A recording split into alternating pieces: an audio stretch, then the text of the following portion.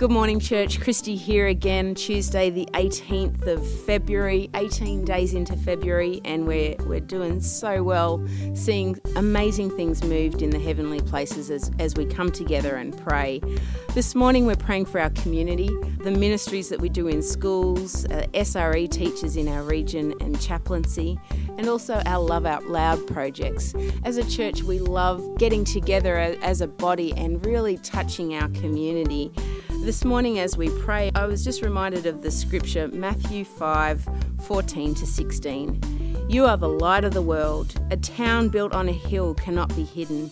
Neither do people light a lamp and put it under a bowl. Instead, they put it on a stand and it gives light to everyone in the house. In the very same way, let your light shine before those, that they might see your good deeds and glorify your Father in heaven. As a church, we love to really just bless people in our community, and we're really believing that this year, as we do those things, as we reach out in schools and as our chaplains and SRE teachers and our school ministry and our Love Out Loud team go out, that people are really going to see the glory and the goodness of God through all the things that we do in our community. So join with me as we pray for our community this morning.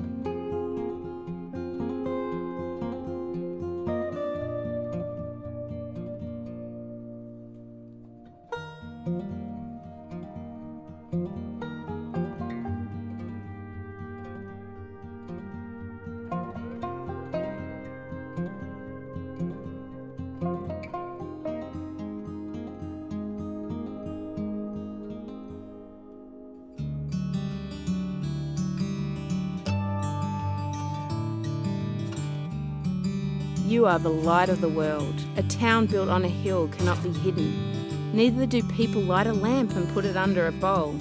Instead, they put it on a stand, and it gives light to everyone in the house.